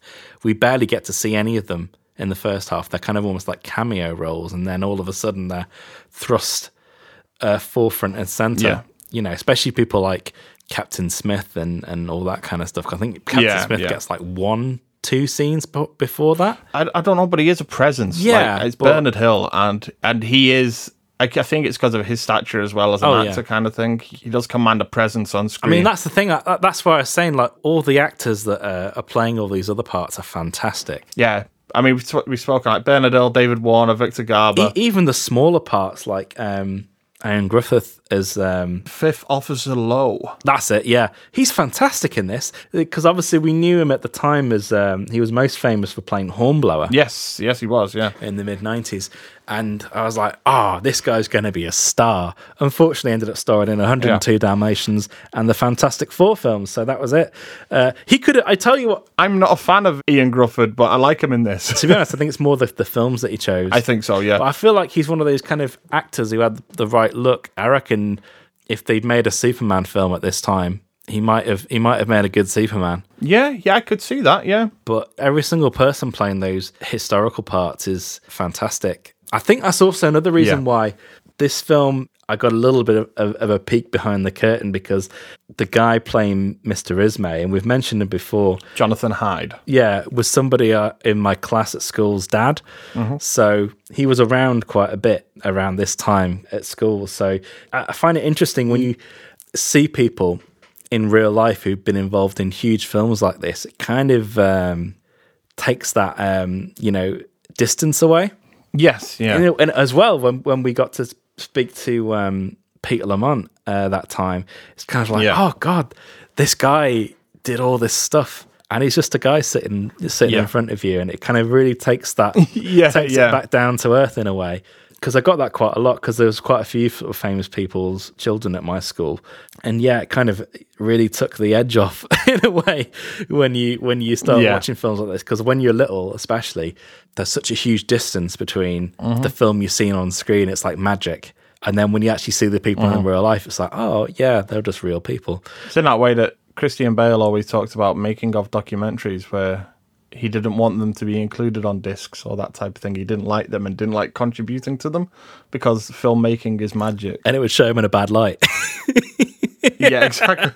Exactly, yeah. Fucking amateur. Well, filmmaking is magic, and we shouldn't and magicians never tell their secrets, you know? But I was saying before, I think it's just for me like the unease. It's like they do the syncing really well, and I feel like all this other stuff has kind of taken a bit of that away. Like it doesn't get talked about as much as all this other stuff, which is like the manufactured cheesy stuff. I mean, it is a movie at the end of the day. It's got to tell a story. It's there to do what it wants for those characters. The Jack and Rose thing, it is cheesy.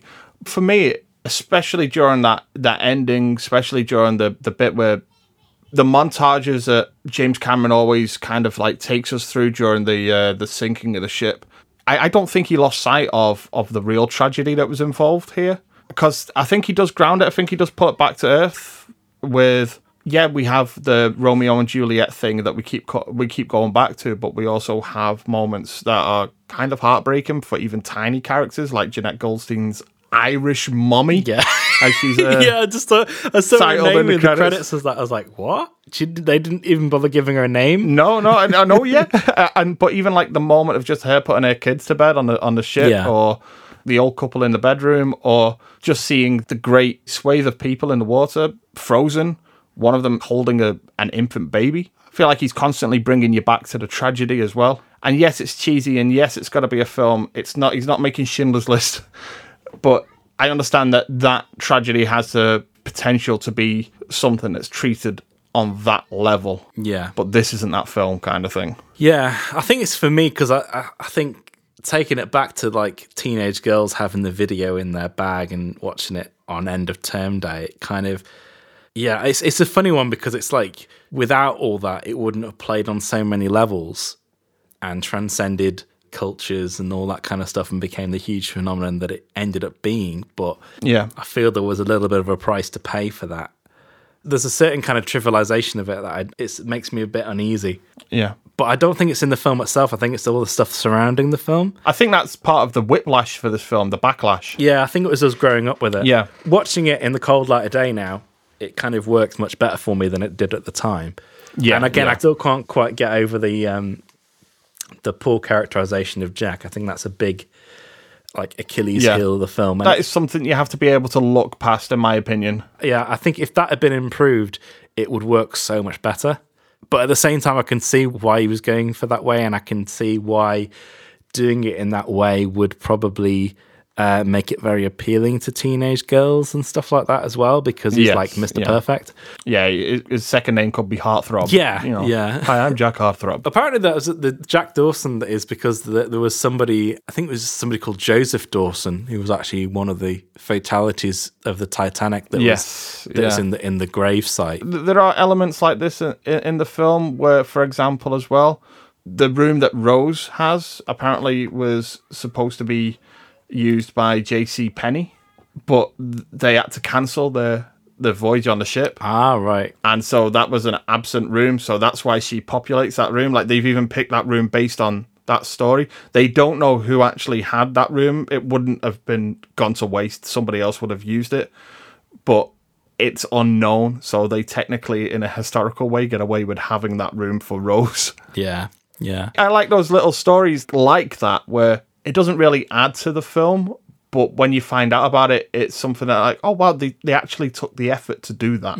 Yeah. You'll never notice it while you're watching it, but there has clearly been some thought and some care put into...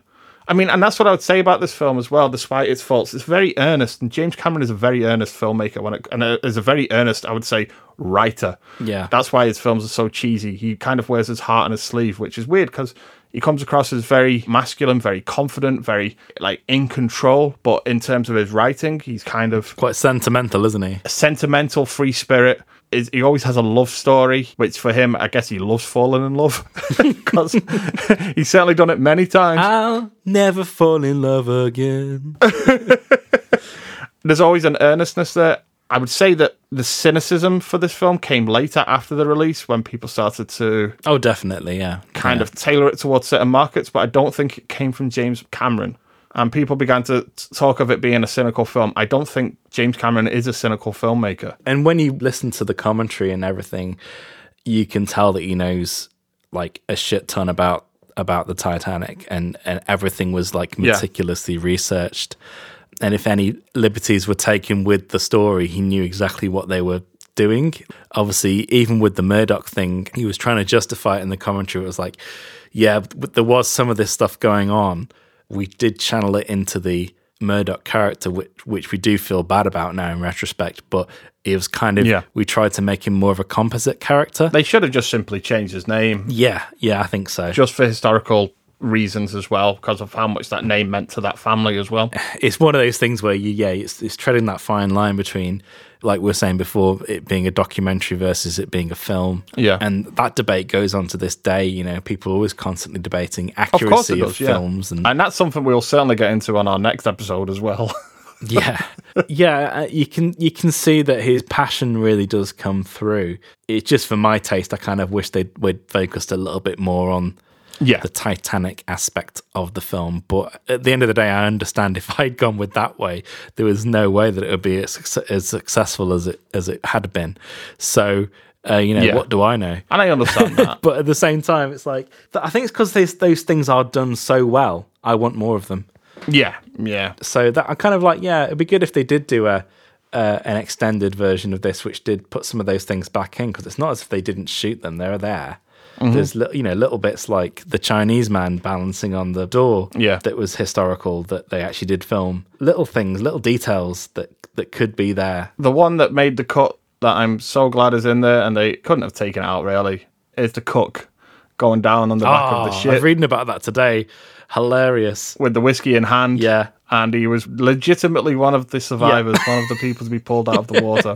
He was likely the last person that went into the water. And I think they even said that there was a story that was told that when they rescued him, his head was dry. Yeah. Because he simply bobbed up as the ship went down. Yeah. Yeah. And the story has always been that he managed to save himself by getting blisteringly drunk. Yeah. But that's not how that works. You know, if anything, that would have made it harder for him to survive. Yeah. But he somehow managed to do it, and I think keeping his head dry was instrumental to his survival. He must have been made of some stern stuff. There are lovely little details scattered throughout the film that I really do appreciate. Just little bits, because there's a bit on the commentary where James Cameron's talking about Bernard Hill and how on set he was like, he's not doing enough. I need to have a word with you. But then whenever they actually looked at the dailies, they were like, oh shit, it's all in the eyes. He's fantastic. Yeah. He's one of my favourite supporting actors in everything. Yeah, you know, great. anytime he turns up, even in shit films like Gothica. Yeah. You know? Fantastic. One last thing that I just want to mention as well on my side in regards to why this film succeeds for me. I can really tie it down to a single shot. And that is what's called the $1 million shot. Now, James Cameron called this the $1 million shot. It wasn't because it was so expensive. It was an expensive shot, but it certainly didn't cost $1 million. But there is the very famous sequence of "I'm the king of the world" is the quote. Yeah. And it comes from the scene in which Jack and Fabrizio are they're enjoying each other's company on the bow, as you might say. And there is this sweeping shot that is... It's just amazing. So the shot, it begins with them. It glides down the decks. It kind of weaves between the smokestacks as well. And then it pulls around so that we can see the ship in all of its enormous glory as the shot pulls away. And the reason that James Cameron said he wanted that particular shot at that particular moment is because he needed the audience to not just fall in love with Jack and Rose, but they needed to fall in love with the ship itself. Yeah. I think there is so much of this film that is about the ship itself, the love of every bracket, every inch of steel on that thing. And from the moment that we see it... every inch of steel. Love every inch. But yeah, so from the moment that we see it in dock, and there are some fantastic miniatures used as well during that whole segment. Stuff that I just assumed was CGI that was actually just great miniature work. Yeah. From the moment that we see it, this is a love story of James Cameron's camera in love with that shit. Mm-hmm. That goes on straight through to the end as well. That's part of the tragedy of this film. And that is also one of the major things that wins me over on this film.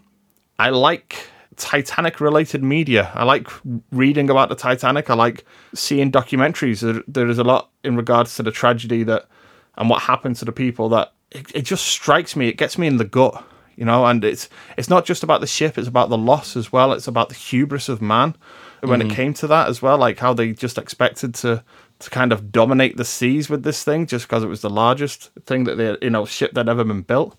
The name itself as well and what that implies. Yeah.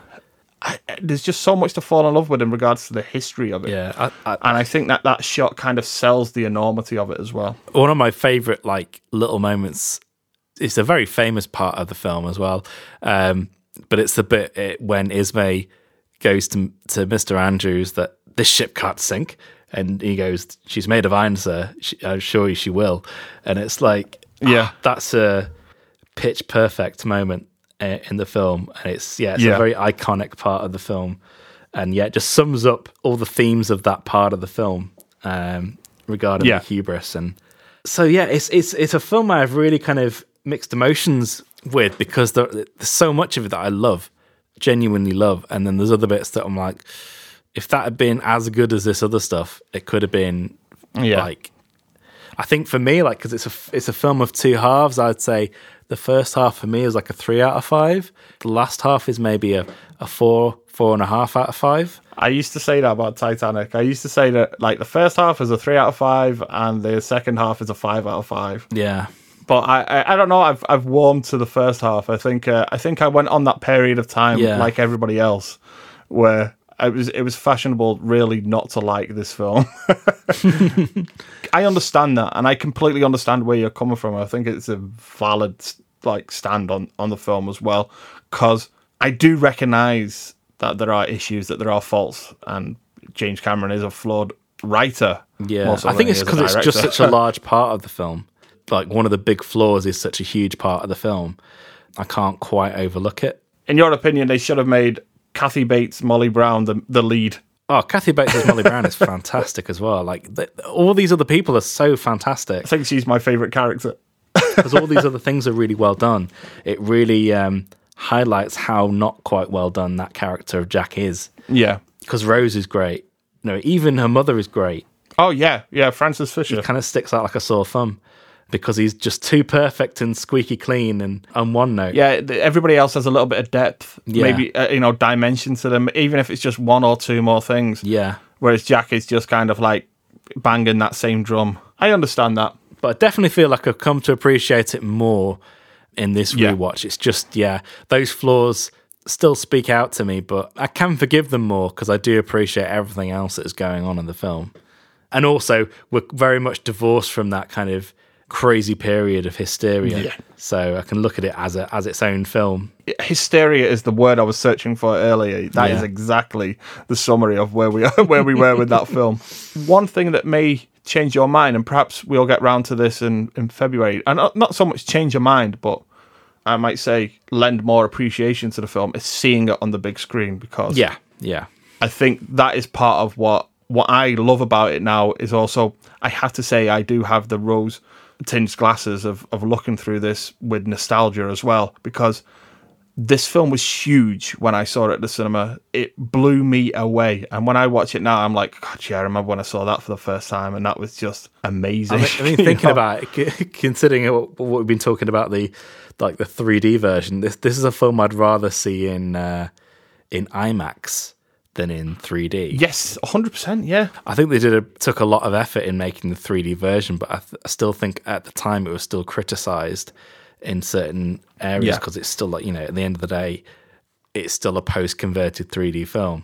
I mean, the making of gave me some appreciation to the art of post-converting a film into 3D. It's clearly something that requires a lot of attention. Yeah. And you have to love the film that you're working on and provide it the care that it needs. But it's just such a folly. Yeah. It's such a waste of potential of the people involved as well, because it's just what it adds to the film is not worth the love and respect that they pour into it, because it doesn't pay off in that way. So actually moving on to the stats and facts, I'm going to begin with the Rotten Tomatoes score with this film. Now, it has an 80% rating on Rotten Tomatoes, with the critical consensus that it is a mostly unqualified triumph for James Cameron, who offers a dizzying blend of spectacular visuals and old-fashioned melodrama, which is pretty on the ball. It has an 8.0 out of 10 average rating from the critics, which is very high. Yeah. Very, very high. Yeah. And in regards to the audience, it has a 69% score. Nice. And a 3.3 out of 5 average rating. Now, in regards to the critic of choice, I've obviously gone for the old favourite, Roger Ebert. And he provided this film a 4 out of 4 rating on release. And in regards to what he said about Titanic, he said, movies like this are not merely difficult to make at all, but almost impossible to make well. The technical difficulties are so daunting that it's a wonder when the filmmakers are also able to bring the drama and history into proportion. I found myself convinced by both the story and the saga. The setup of the love story is fairly routine, but the payoff, how everyone behaves as the ship is sinking, is wonderfully written, as passengers are forced to make impossible choices. Even the villain, played by Billy Zane, reveals a human element at a crucial moment. Despite everything, damn it all, he does love the girl. Now, that is, it is a gloriously over-the-top positive review from Roger Ebert. And that was on initial release. Now, this is what he had to say about the 3D version of the film. Now, he still gave it 4 out of 4 in regards to the quality of the film itself. But he says, in regards to the 3D, 3D causes a noticeable loss in the brightness coming from the screen. Some say as much as 20%. If you saw an ordinary film dimmed that much, you might complain to management. Here, however, you're supposed to be grateful you had the opportunity to pay a surcharge for this defacement. If you're alert to it, you'll notice that many shots and sequences in this version are not in 3D at all, but remain in 2D. If you take off your glasses, they'll pop off the screen with dramatically improved brightness. I know why the film is in 3D. It's to justify the extra charge. That's a shabby way to treat a masterpiece. Mm-hmm. Now, I wanted to use that as well, just to kind of like contrast. This is somebody that loved the film. Yeah. That 3D version is, as he says, a defacement. Yeah. Yeah. And IMDb, this film has a 7.9 out of 10 rating on IMDb, which I thought was quite high.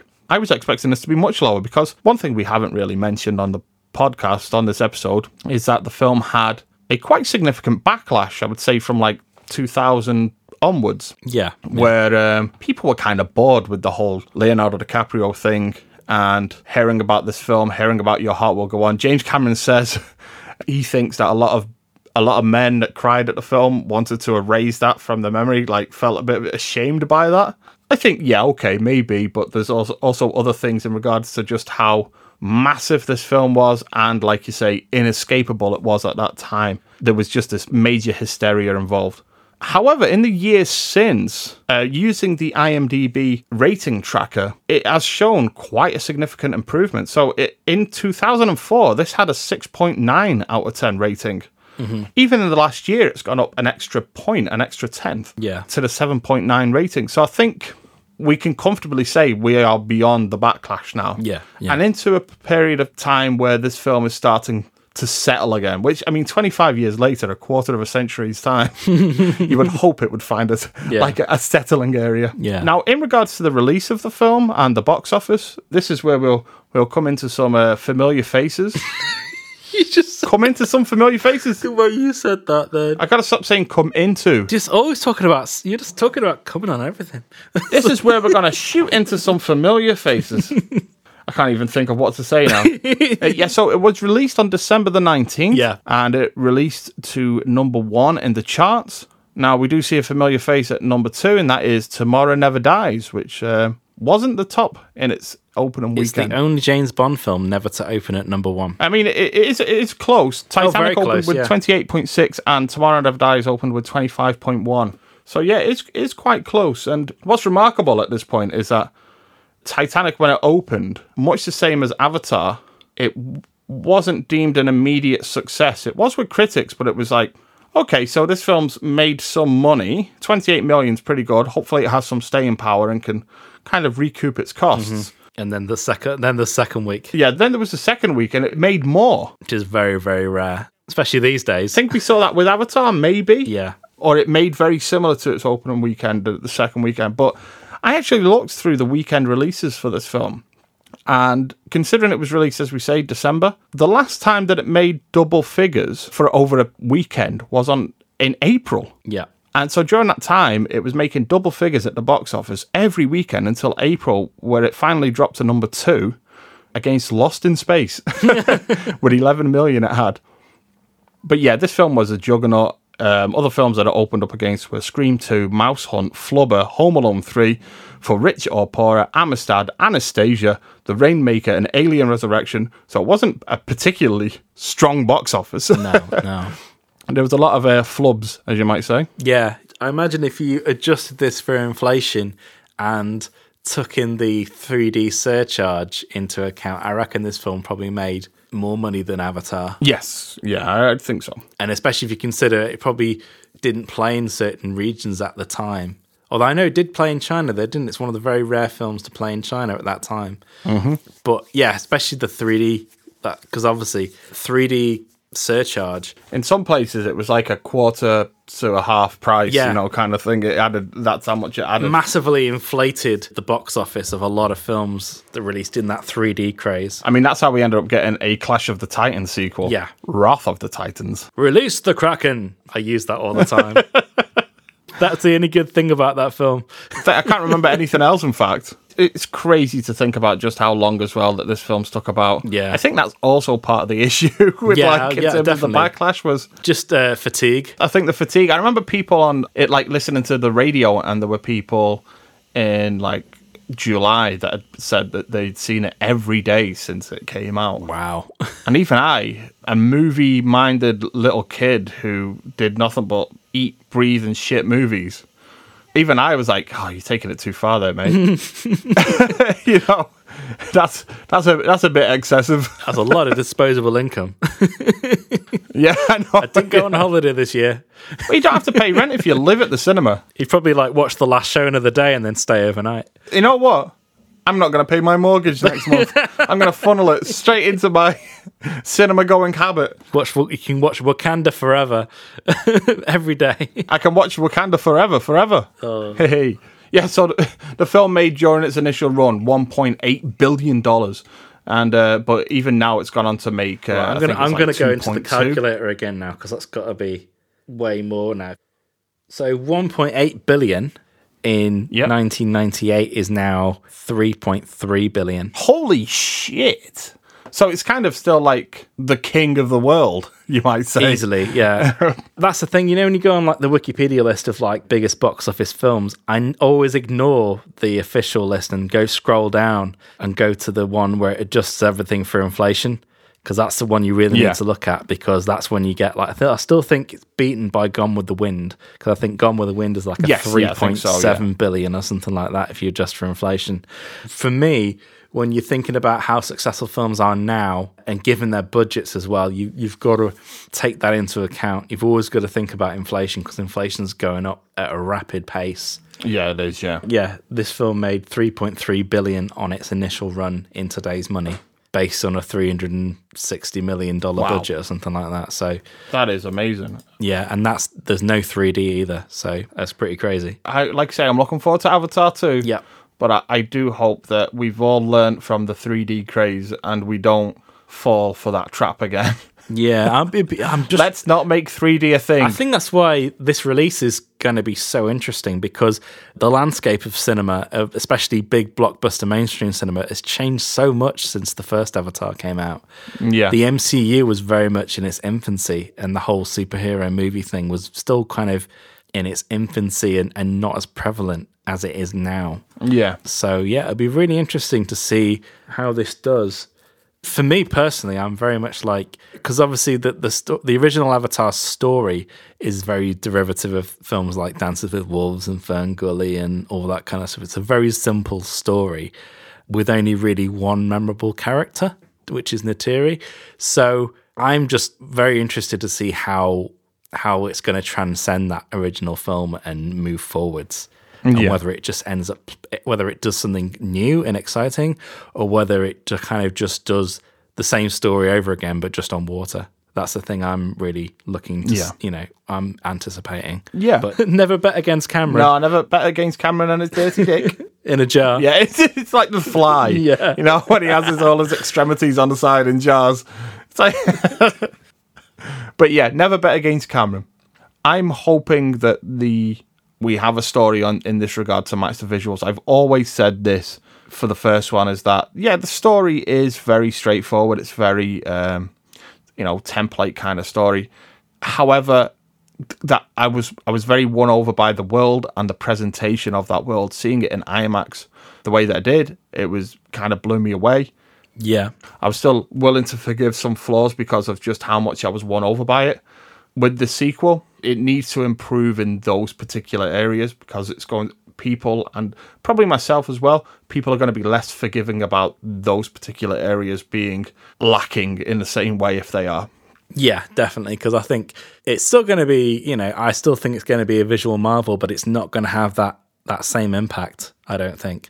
Mm-hmm. Because, when Avatar came out, there was nothing you could compare it to. No, there wasn't. You could get away with the slightly flat characters and simple story, whereas now I think it's got to do something more, especially considering this is not just a sequel, it's a sequel with 3 more to follow. Yeah, it's a sequel with 3 more to follow, and it's, in a way, a bit of a legacy sequel as well. Yeah, it is.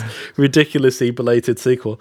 It's interesting because there is for a film following up one of the most successful films of all time, there is still a lot riding on it. Cameron doesn't like to take it easy. He's always got to take. There's always got to be some sort of risk involved. Yeah. And in this one, it's like if this one fails, well, a series of films fails off the back of it as well. Yeah. I always have to go back to that quote from Arnold Schwarzenegger. I think it's when they're being interviewed in the mid-90s about the Terminator films. Him and James Cameron are sitting in a room, and Arnold Schwarzenegger jokes to James Cameron, goes, "They made the first Terminator for the same cost as my trailer in the second movie." It's like, part of me kind of goes, oh, that simpler time when, you know, James Cameron made the Terminator for $6 million, and we're here now. It's such a world away, isn't it, really? That's why we rarely get filmmakers like James Cameron anymore. I mean, I know he's 1 in a million anyway, but he is literally a filmmaker that cut his teeth on the schlockiest of schlocky films. Roger Corman kind of learned his way. So by the time he started making films, he worked his way up using every trick he could to inflate the scope of whatever he was working on. The kind of scale of it. And I think there are a few filmmakers that have that experience, that kind of build it up over years. So like each film improving on the last one, but in terms of technology, in terms of understanding, in terms of his filmmaking knowledge, he's constantly improving himself to a certain point.